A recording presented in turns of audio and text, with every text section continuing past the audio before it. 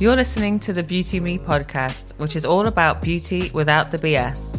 If you're interested in how the worlds of beauty and wellness are intertwined, or you're obsessed with daily rituals of skincare and self-care, or you just want to know the latest when it comes to new beauty, this is for you. I'm your host, Charisse Kenyon. Before I introduce this week's guest, I need you to know that we do talk about suicide for a minute or so in this episode, so please be aware.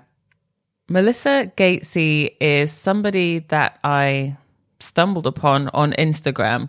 I've been following LA-based esthetician, LA Beautyologist on Instagram for quite some time, and she is the creator of the hashtag 60-second rule. The 60-second rule is whether you're using a oil cleanser or gel-based cleanser, you lather the product into your face for 60 seconds. So you're really, it's not a 10-second thing. It's you're consistently massaging the product into your face for 60 seconds before you rinse it off.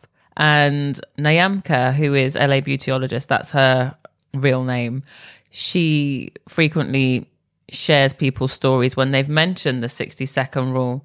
And one day I saw Melissa Gatesy on the stories, and she was talking about someone living with trigeminal neuralgia. It's a facial pain condition where the trigeminal nerve misfires and causes extreme pain. So in her stories, Melissa had shared how valuable she finds the 60-second rule because due to her condition, she only does her skincare once a week because it's a real mission for her. It's obviously painful because when she touches her face, she feels pain. She shared how important the whole 60-second rule thing was, and it just fascinated me because I think so many of us take our skincare and makeup for granted. It's just what we do twice a day, every day. And Melissa is here saying how important it is to her to do it once a week. That gives her that feeling of like wholeness or that she's taken care of herself. So I reached out to Melissa. I wanted to know more about trigeminal neuralgia, or TN, as we'll often refer to it in this episode. And I just wanted to find out how it's changed her life. I wanted to know why, considering she is in so much pain on a daily basis, why does she love still taking part in makeup and skincare? I ask her about her daily routine because, as you know, if you're a regular listener, that's something I ask everybody.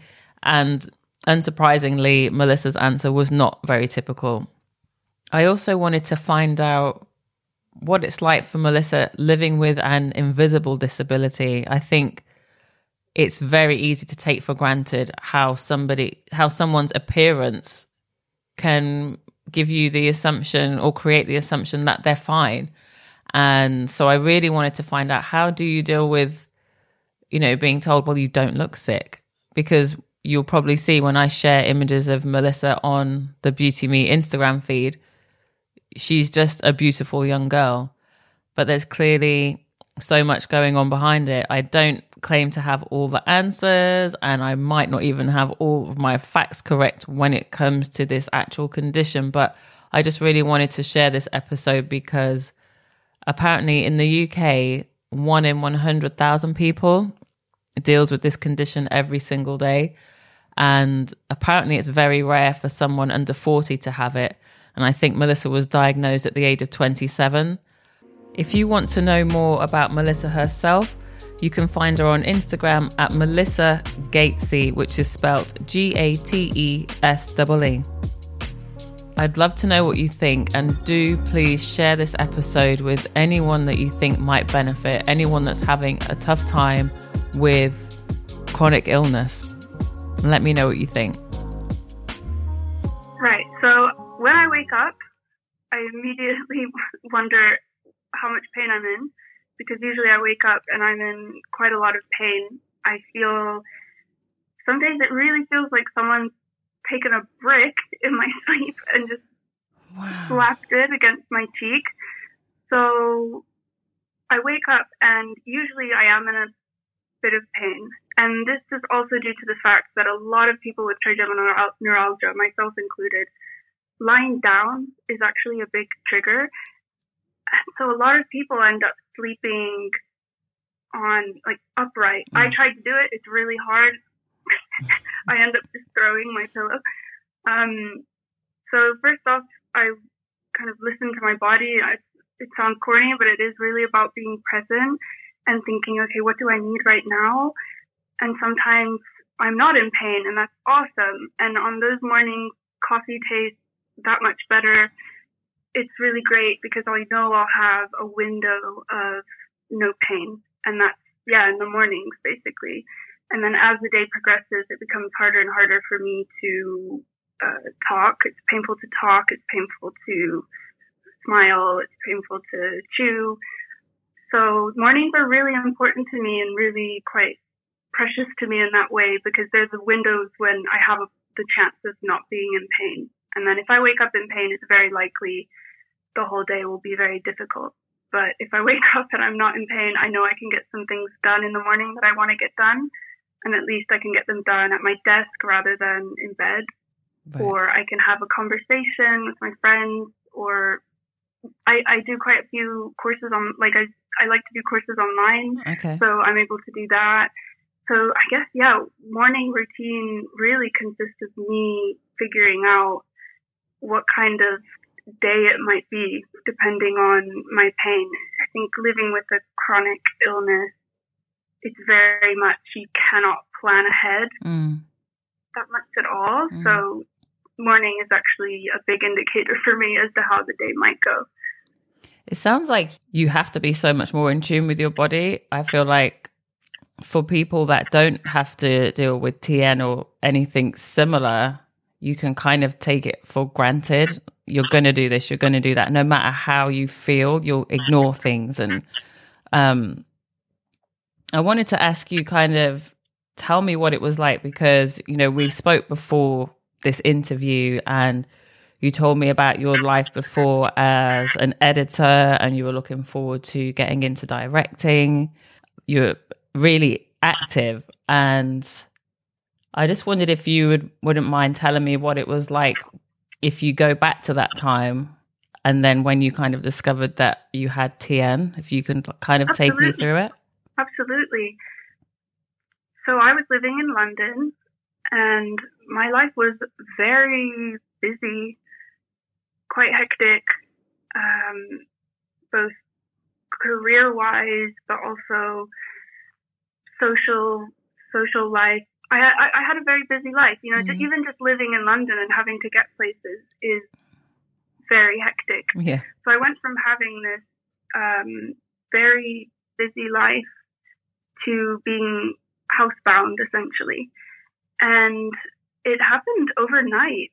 It happened overnight. I went to sleep one night in one body and essentially woke up the next morning in another body. And the most bizarre part of it was I woke up, it was my 27th birthday, and it's so weird. I'd given myself the day off, and I had these plans with my friends, and I woke up and I felt tingling in my face. I thought, I have a lot of allergies, so I just thought it's hay fever. And it was when I put my contacts in, and it was when I was blending my eyeshadow that I realized I couldn't feel my eyelid. I felt like I was blending eyeshadow on another eye, essentially. But it was my birthday, and so naturally I ignored it and thought, let me just, today's all about me. So, I ignored it. And as the day went on, the feeling of numbness progressed throughout my face, and it got to lunchtime, and I said to my friend, I can't feel half of my face. And so we went to the pharmacy, and I said, I think I'm having an allergic reaction to something. I don't know what. I'm not trying any new skincare, any new makeup. And the pharmacist said, look, take this, but if you still feel like this tomorrow, you need to go to the hospital. And eventually that pain, it wasn't even pain yet. It was just numbness, half of my face. And I remember I would film myself trying to see what was going on. I'd poke at my face, which I'd find out was the worst thing I could do. Really? But I needed proof, you know. I was like, what's going on? And I just wanted someone to tell me they'd gone through that too. I couldn't understand the concept of something happening to my body that I didn't recognize. It's a very difficult, strange experience. And what eventually started happening is like clockwork around lunchtime, that half of my face, and at this point, half of my scalp and half of my neck had gone numb as well. Half of my face, like clockwork, lunchtime, it felt like someone was holding my face against a hob. And every time I even sort of grazed my cheek, it felt like I had all these needles, just millions and millions of needles every time I blinked. It was terrifying. Yeah, like how were you, like what was going through your head? Because I know you said, it's your birthday that first day and you got birthday plans, but when did it click to you like what is going on? Like I said, I ignored it. That night I got tickets for myself and two of my dear friends to go see a poetry reading by Ursa Daly Ward. Okay. And she was amazing, and I'm quite glad that was that's the last big event I ever went to before getting sick. So I look at that memory quite fondly because it was even though I couldn't feel my face and I was really scared about what was happening, I'm so glad that I went anyway. I know that sounds, but when it really hit me was when the pain was so bad that I couldn't really open my eyes, and I was taking all these painkillers, and I was thinking, okay, cool, I'll take some painkillers and I'll wake up tomorrow and I'll feel better. And then every single day it kept coming back, and I kept thinking, there's no way that this pain is real and that it's going to continue and that nothing touches it. Like it's unfathomable that this pain exists.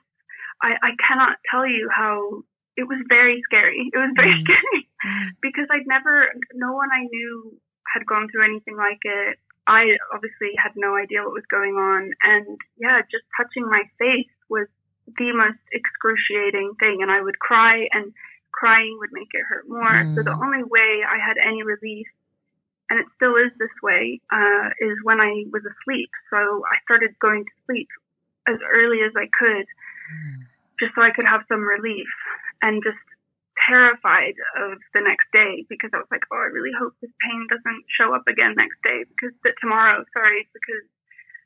this is really scary and I don't know what's going on. And finally I called the non-emergency number you can call, and they were amazing, and they had no clue what was going on either. It's a very mysterious disease. So the woman I spoke to just said, this sounds neurological, you need to go speak to someone now. And so I did, and long story short, I had many blood tests, multiple MRIs, had a lumbar puncture, I had lots of tests, and I think it's only natural for us I know for myself, I was really set on getting rid of the pain and fixing it, right? And I kept being told, if you do this, it'll go eventually. If you do this, it'll go eventually. Like, you need to rest as much as possible. So I was really convinced that the more I rested, if I listened and I took the medications that were being prescribed to me, I'd get better. But that unfortunately isn't the case with a disease like mine. And a lot of other chronic diseases. Trigeminal neuralgia is rare, but a lot of us have it. I always say that, too many of us have it. It's rare, it's incurable, and it's degenerative. So it's more likely for it to become worse than it is for me to get better. And that's not me being pessimistic about it. It's just the reality of the disease. I'm definitely in a place now where I have accepted that it's now a part of my daily life. I wasn't in that place for a long time. I obviously wanted to get better, but the more I learned about it, the more I learned that actually, now that I have it, I have it, you know. I did read about it, and that kind of shocked me, because I also read, as well as it not being something that gets better, that it's really rare for somebody under 40 to get it. It's like, it's already rare. I think it's like 1 in 100,000 in the UK, but it's very rare to happen to someone under 40.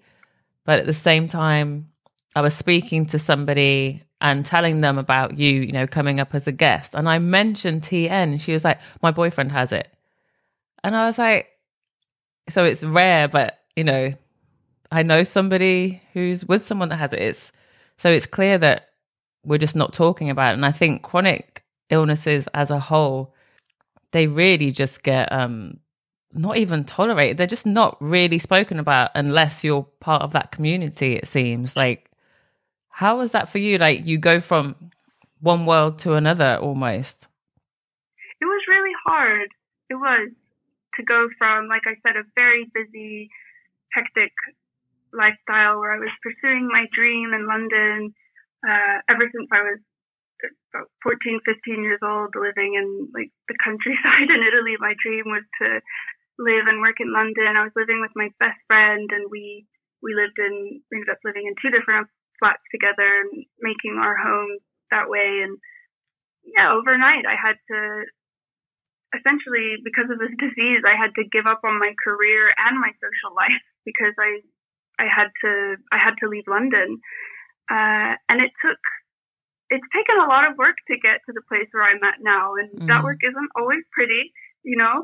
But I also am at a place now where, instead of again looking to be fixed and for a cure, which is, I hope it happens in my lifetime, but it's very likely that it won't, and that's okay. I'm not saying that every day I hate toxic positivity with all my being. I'm not saying at all that I'm like, yeah, like every day feeling this way.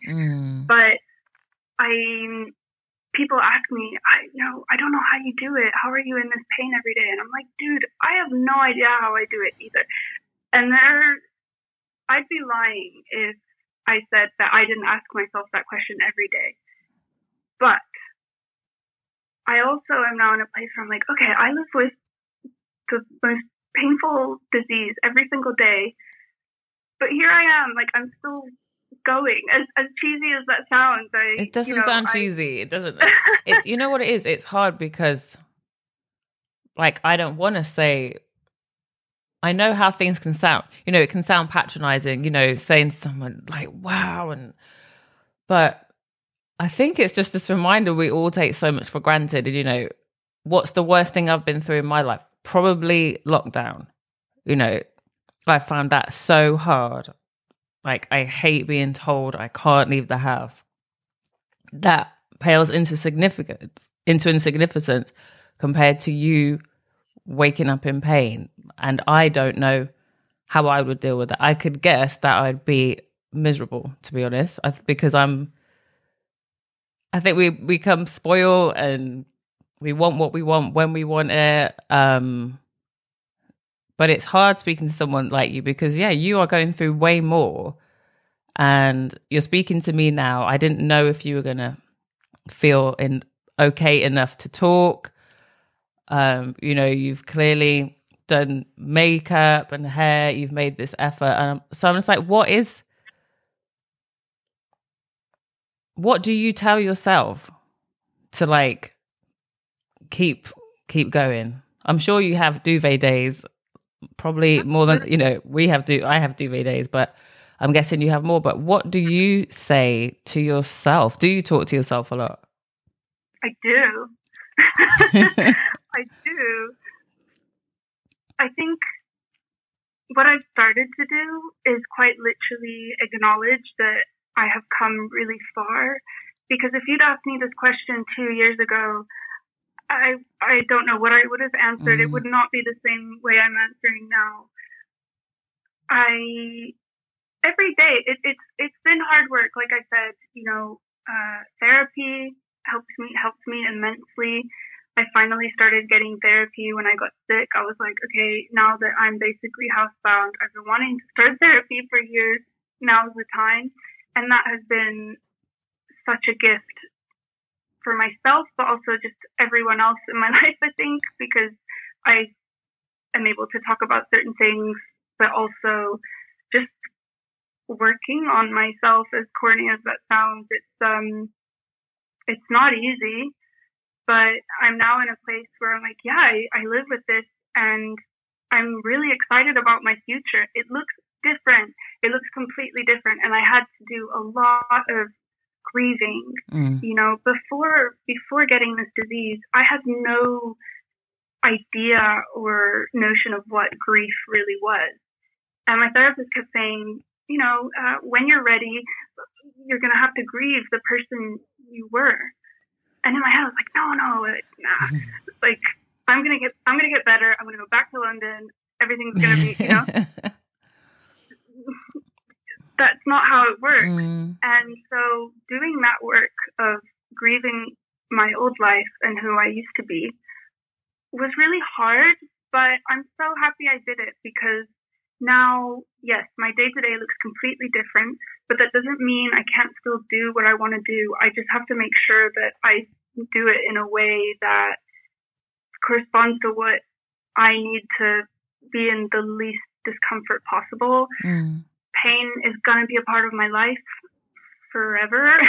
So it's finding ways of, it's not me pursuing whatever I want to pursue despite my disability. It's quite literally me learning to live with it, because it very much doesn't define me. I had to give up so much because of it. So I guess I tell myself, you're tough, essentially. You are. Like, when I have days like that, I'm like, wow, I'm really doing this. This is really hard, but it's really important for me to share the fact that you can still have a fulfilling life when you have diseases like this, because that's not something you're told when you're diagnosed. You don't really, there's so much about life. Every facet of your life is affected by this kind of pain. And no one should get a diagnosis and then go Google it and find out within a minute that its nickname is the suicide disease. Like, I remember that moment, my heart just dropped. And my heart kind of breaks for anyone who has that same experience. And like we discussed, it's rare, but a lot of people have it, and people know someone who has it, etc. That's really important to me, because no one should feel that way. Sadly, a lot of people die by suicide because of this disease for various reasons, but it is incredibly painful. I totally understand why it's called that, because the pain is, it's quite literally the worst.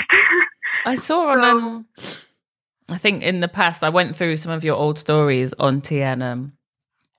Is it Macmillan pain scale? Oh, yeah.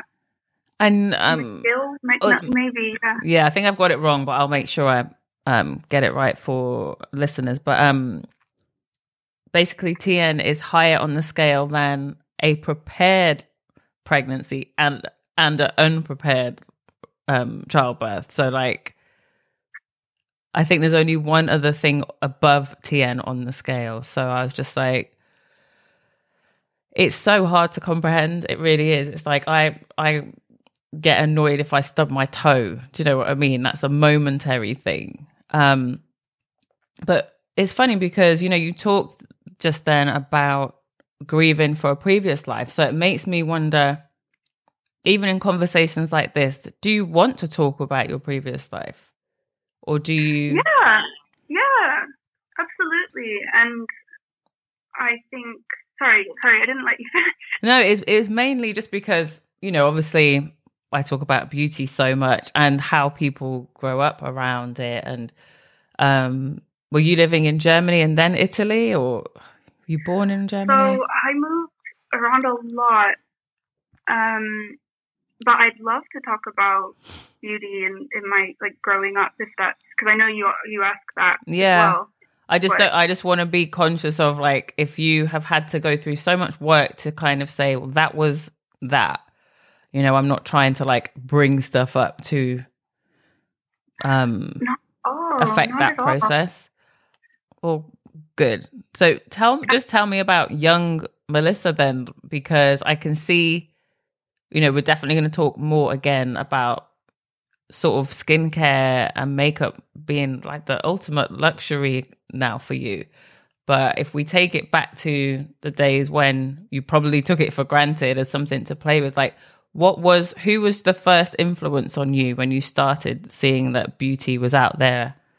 My mom was my first influence, really. Growing up, especially before we moved to the States, she had a very classic makeup look. It was red lips, blush, a sort of brown, dark eye. And so I used to just love watching her do her makeup. And she clearly caught on to the fact that I loved makeup from a very young age, because she had a subscription to, I think it was Allure. And I remember being around, it was early 2000s, so 9-10 years old, and just reading it front to back, like almost memorizing all the products used, reading the steamy, like, sex bits, like, you know, and just like memorizing how they described it, and just loved watching how they decided to shoot things. And I just loved it. And what she would do is she would let me do her makeup pretty often. And I look back now and I'm like, wow, I was 10 years old. And my mom would say, okay, tonight I have, you know, I'm going for dinner or anything, whatever event or she was doing. And we would sit in her bathroom. We'd start probably around like 3 or 4. And I would do her makeup, and then I would do her hair, and I would take her picture, obviously with a, you know, actual camera then. And she fully trusted me and let me practice makeup on her for years, way before I was old enough to, you know, start wearing it myself. I had already quite a bit of knowledge in terms of applying, and because she would teach me, she would show me like how she liked things done, and we would, you know, you remember the really bright pastel line that was, you know, I remember we were at Walmart, and the lady at the till had one, and we were both just like, you look amazing. And we went and got so excited to buy this like almost white, like, you know. I basically, any makeup look I liked in an editorial, I would try out on my mom. And then another thing she would do is when she needed a rest, but my sister and I were clearly, you know, well, kids, she would take an eyeliner or lip liner and divide her face and lie down, and we would both get to do. And she would do that for rest. Yeah, so she could just get a bit of shut-eye, you know, like if she would just be like, okay, and wake up with, you know, 2 different makeup looks. So definitely my mom, to be honest, she still is that person for me.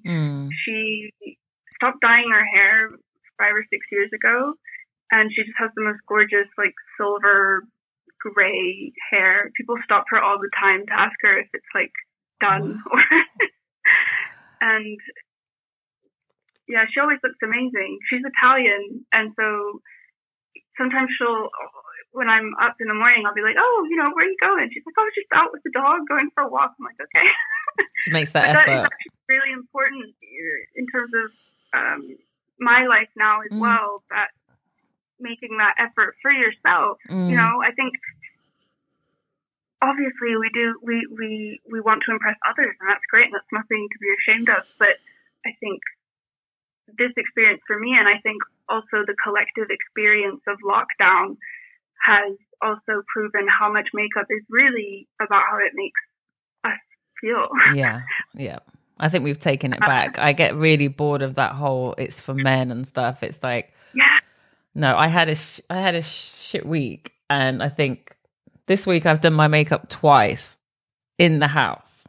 You know, that's not for my husband. I mean, he sees me all different ways, and it's not for going to the coffee shop, but it is purely for you. It's a process, it's a ritual, it calms you down. I don't know about you, but I like to put music on, and just I might put it on Instagram, but I don't have to. But I love your makeup playlist, by the way. Oh, thank you. You always have great music when you're applying your makeup. It's so important to have. It is. To have that. It's a whole mood. I keep thinking I want to do a Beauty Me playlist actually, just to share with people, because I think makeup is a mood, and it's not always the same mood. You know, we can feel sad and put your makeup on. Do you know what I mean? It's a process. Absolutely.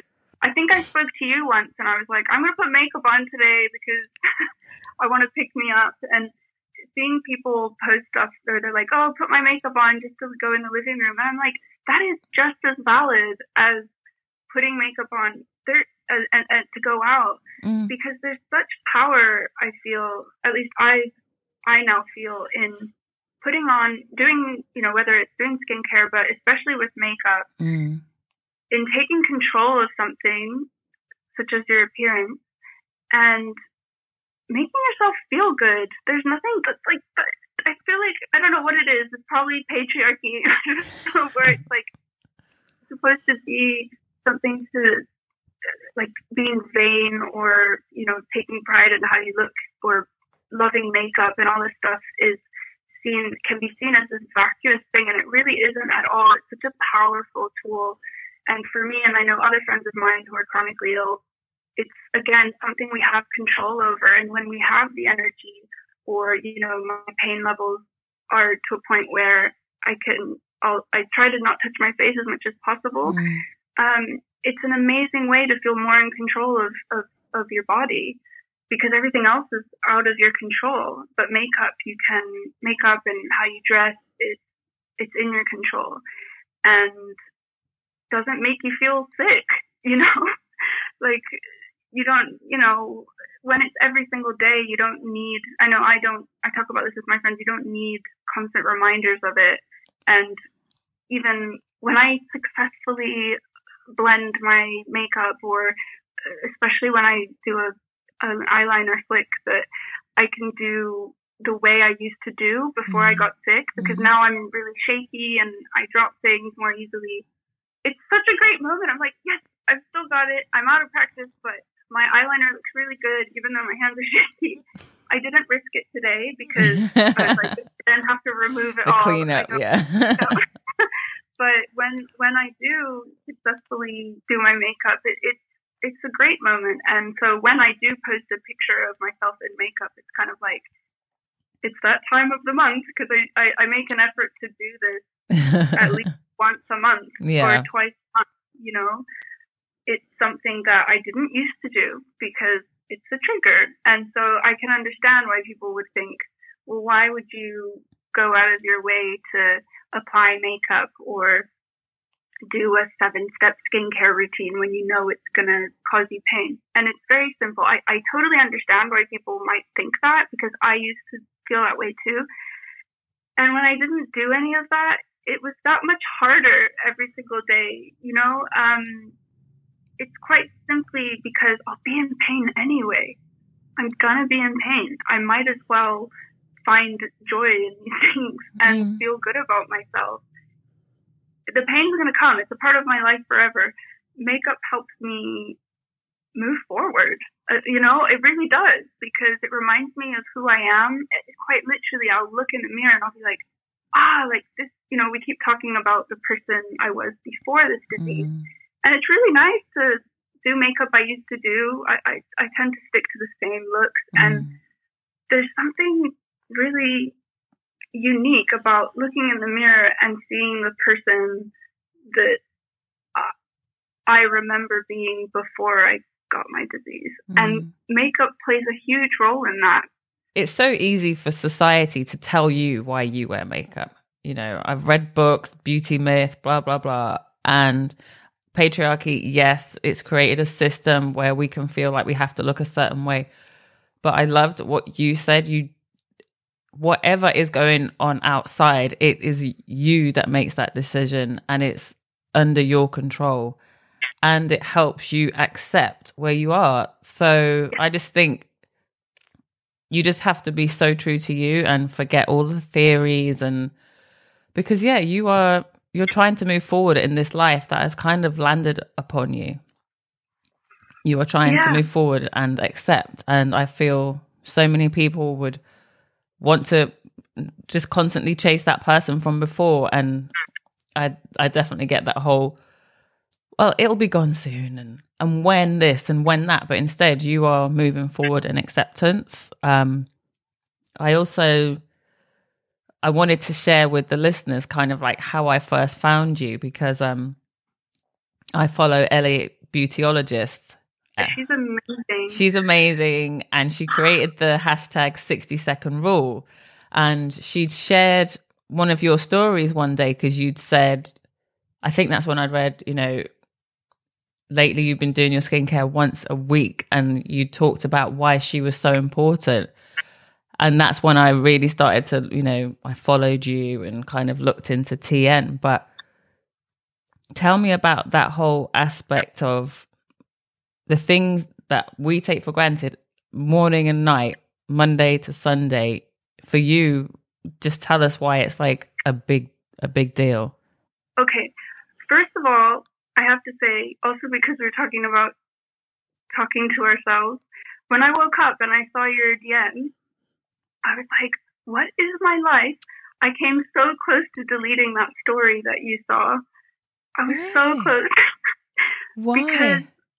Because I fell asleep that night and I had that voice saying, people are going to see this and roll their eyes and be like, oh God, not this bitch again, going on about disability and sheet masks, I was like, oh, there's always this, ever since I started talking about my life with this disease, or like a lot of people with chronic illnesses, it's many, but there's always a little bit, I'd be lying if I said that I felt confident all the time being that vulnerable and sharing this kind of stuff.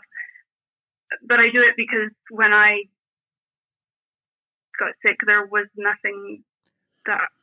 much literature out there. Like you said, the age group that normally has this disease aren't my age, and I just feel like if I can share things that might help someone else, that's what motivates me.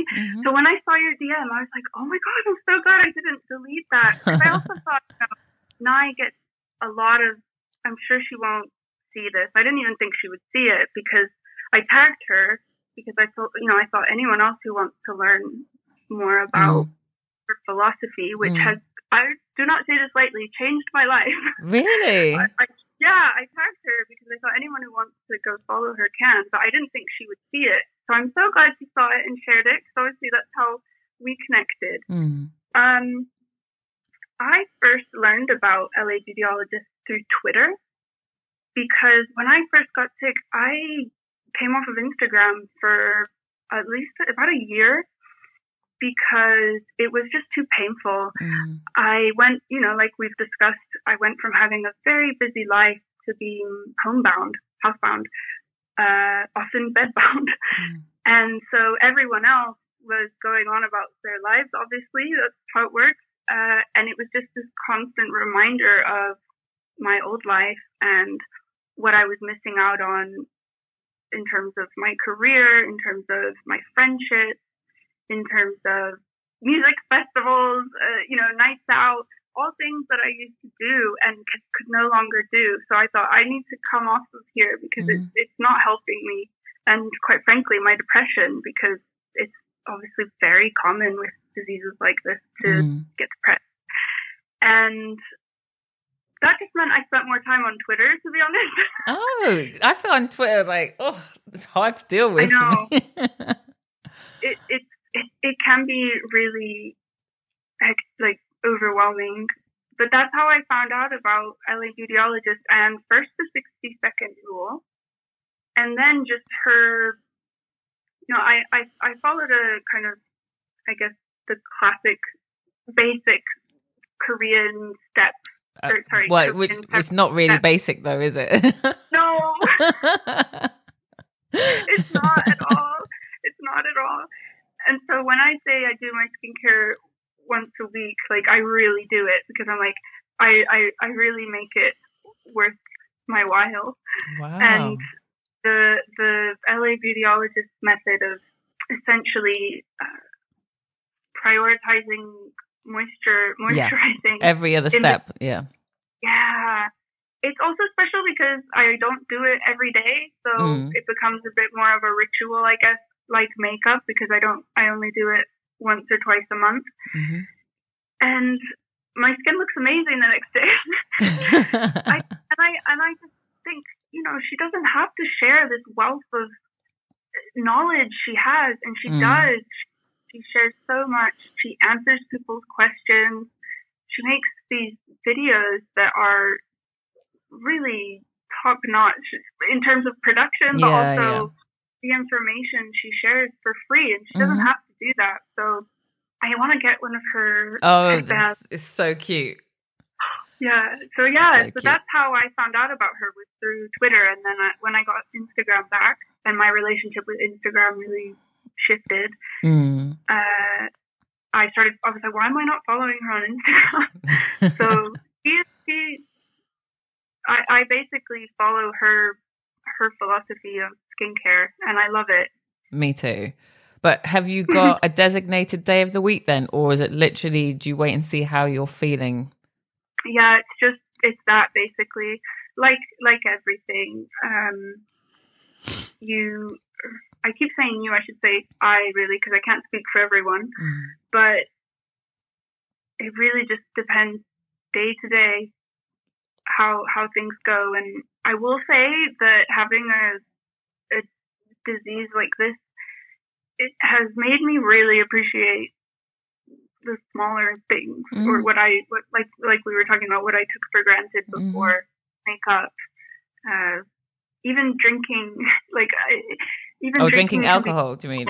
Oh, do you mean drinking in general, drinking water? Having, you know, I mostly eat soft food. I avoid crunchy food. Sometimes I just do it. It's just, you can't, I've given up so much. I'm not going to give up, you know? That's how I feel about crunchy food. I was actually on a support group when I first got sick. I'm not on any anymore, but because I had all these symptoms that I couldn't, every time something would happen, I had no proof of it in my face. So I would search in these groups and be like, okay, cool, like someone else feels this. It's not in my head, or any of that. And someone asked, like, hey guys, like, what's something you'd never give up despite, you know, knowing that it's bad and it's going to cause you pain? And obviously for me, that's definitely skincare and makeup, because it's like, as I never going to happen. Never going to happen. I tried. I did it for a while, and it wasn't fun. Like, I'm never going to give it up. But someone wrote, you know, going on my motorcycle because the wind, I heard, yeah. And someone wrote chewing. I'm not giving that up. I'm like, absolutely. I feel that way. Comfort food is so, I've always loved cooking and eating and comfort food, but now I have such an even deeper love for it because it brings me so much joy. It's such a gift I can give myself and my family and other people I love. And throughout my illness, it has just been, food has just been such a source of joy, really. So chewing is another thing I'll never give up. This next question, when I first started the podcast, I always used to say to people, when do you feel you're most beautiful? And then as the months went on, I felt like beautiful, it's kind of like a label. Beautiful kind of infers what other people put on you rather than perhaps how you feel. So I changed it. But sometimes I think about going back. But basically, I say all that to say I've changed it to, when do you feel most you? And with the conversation that we've had, we talk about, you know, what you've had before and who you are now. Like, when do you feel most Melissa, I guess? Oh, I love this question. Oh, this could sound really geeky, but I love when I'm at my computer and I'm even just being on my computer, I'm like, this is me. I feel like me. Obviously, I love when, we discussed, when I can put on makeup, it reminds me of who I am and not necessarily who I used to be. I'm still that person, and that is very powerful. I've just thought of something about makeup I'd like to add, if that's okay. Mm-hmm. I think when it comes to being chronically ill and doing your makeup, like I said, it reminds me of who I was. But there's also this kind of inevitable like dichotomy to makeup when you're sick all the time, and that's that you don't look sick, right? So it can be used against you, and that's something that I also feel strongly about talking about, because the few times, so I only leave the house to go to hospital appointments, so I'll make an effort, it's like, oh, okay, I'm leaving the house, I'll wear the outfit I want to wear, I'll do my makeup, and then I realize, I'll be going to a hospital appointment and I don't look sick. And it's a very strange thing. I remember when I first started noticing my face drooping, because that's what happens as the day progresses. Like, what progresses, more of my face will start drooping, and because the nerves in they're just all so damaged. And I remember feeling such relief when I first noticed that, because I was like, here's some concrete proof that this is happening. Because if someone looks at me, they think I'm fine, and people have, people can say stuff that's really, they mean well, but there's no way that you can really look sick. I have this conversation with my friends who are also chronically ill, and it's like, you don't want it to be used against you, but at the same time, it's such an important part of feeling in control and feeling the best you can feel in that moment, and using your energy towards doing that is really important. No, I get that. It's so interesting, because if you don't look sick, no one can treat you like you're sick. So there's also that extra element of care that you might not get, whether it's someone passing you by. Because even through just when we arranged to have this chat, I've been reading more about invisible disabilities, and that's like a whole other level, because if you look fine, you're going to get treated as though you're fine, and your wants and needs are going to kind of get taken for granted again. But I imagine that you don't want to be there saying, hey, I'm sick, pay me attention. You just want to be you. So it's... Yeah. It is that. It's also, it doesn't help, because you're like, oh, they're not going to believe me. Oh, they don't think I'm sick. They don't. So it's hard. It's hard from that point of view, because you're like, okay, so what am I supposed to do? Just like look as sick as I can. Like, there's no such thing. There's no such thing. And when you see someone who is disabled, you can't know if someone's disabled, essentially, unless they tell you or you know them.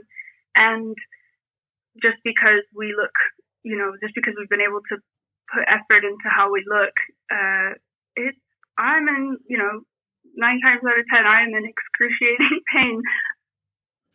It's invisible, and that's, it's tough. It's tough, but I just hope that we keep talking about these things, and that's why this means so much, because when you receive a diagnosis, you're not told about things like, obviously, makeup and skincare, but that is also a very important part of many people's lives. And I'm just really grateful that you asked me to come on and talk about it, because I hope if anyone else listening has chronic illnesses or chronic pain like I do, you can still have a fulfilling life just because, films or TV or society or whoever makes you feel like you can't. It's not the case at all. And the fact that we're talking about it on a makeup and skincare podcast is really cool, because you hear it talked about in a medical sense and by medical professionals, but that the people who know these diseases best are the people who have them. So I really appreciate it. Thanks so much for listening. You can find me on Instagram at BeautyMePodcast, and feel free to slide into the DMs. Do please like, subscribe and review. It really helps Beauty Me be seen.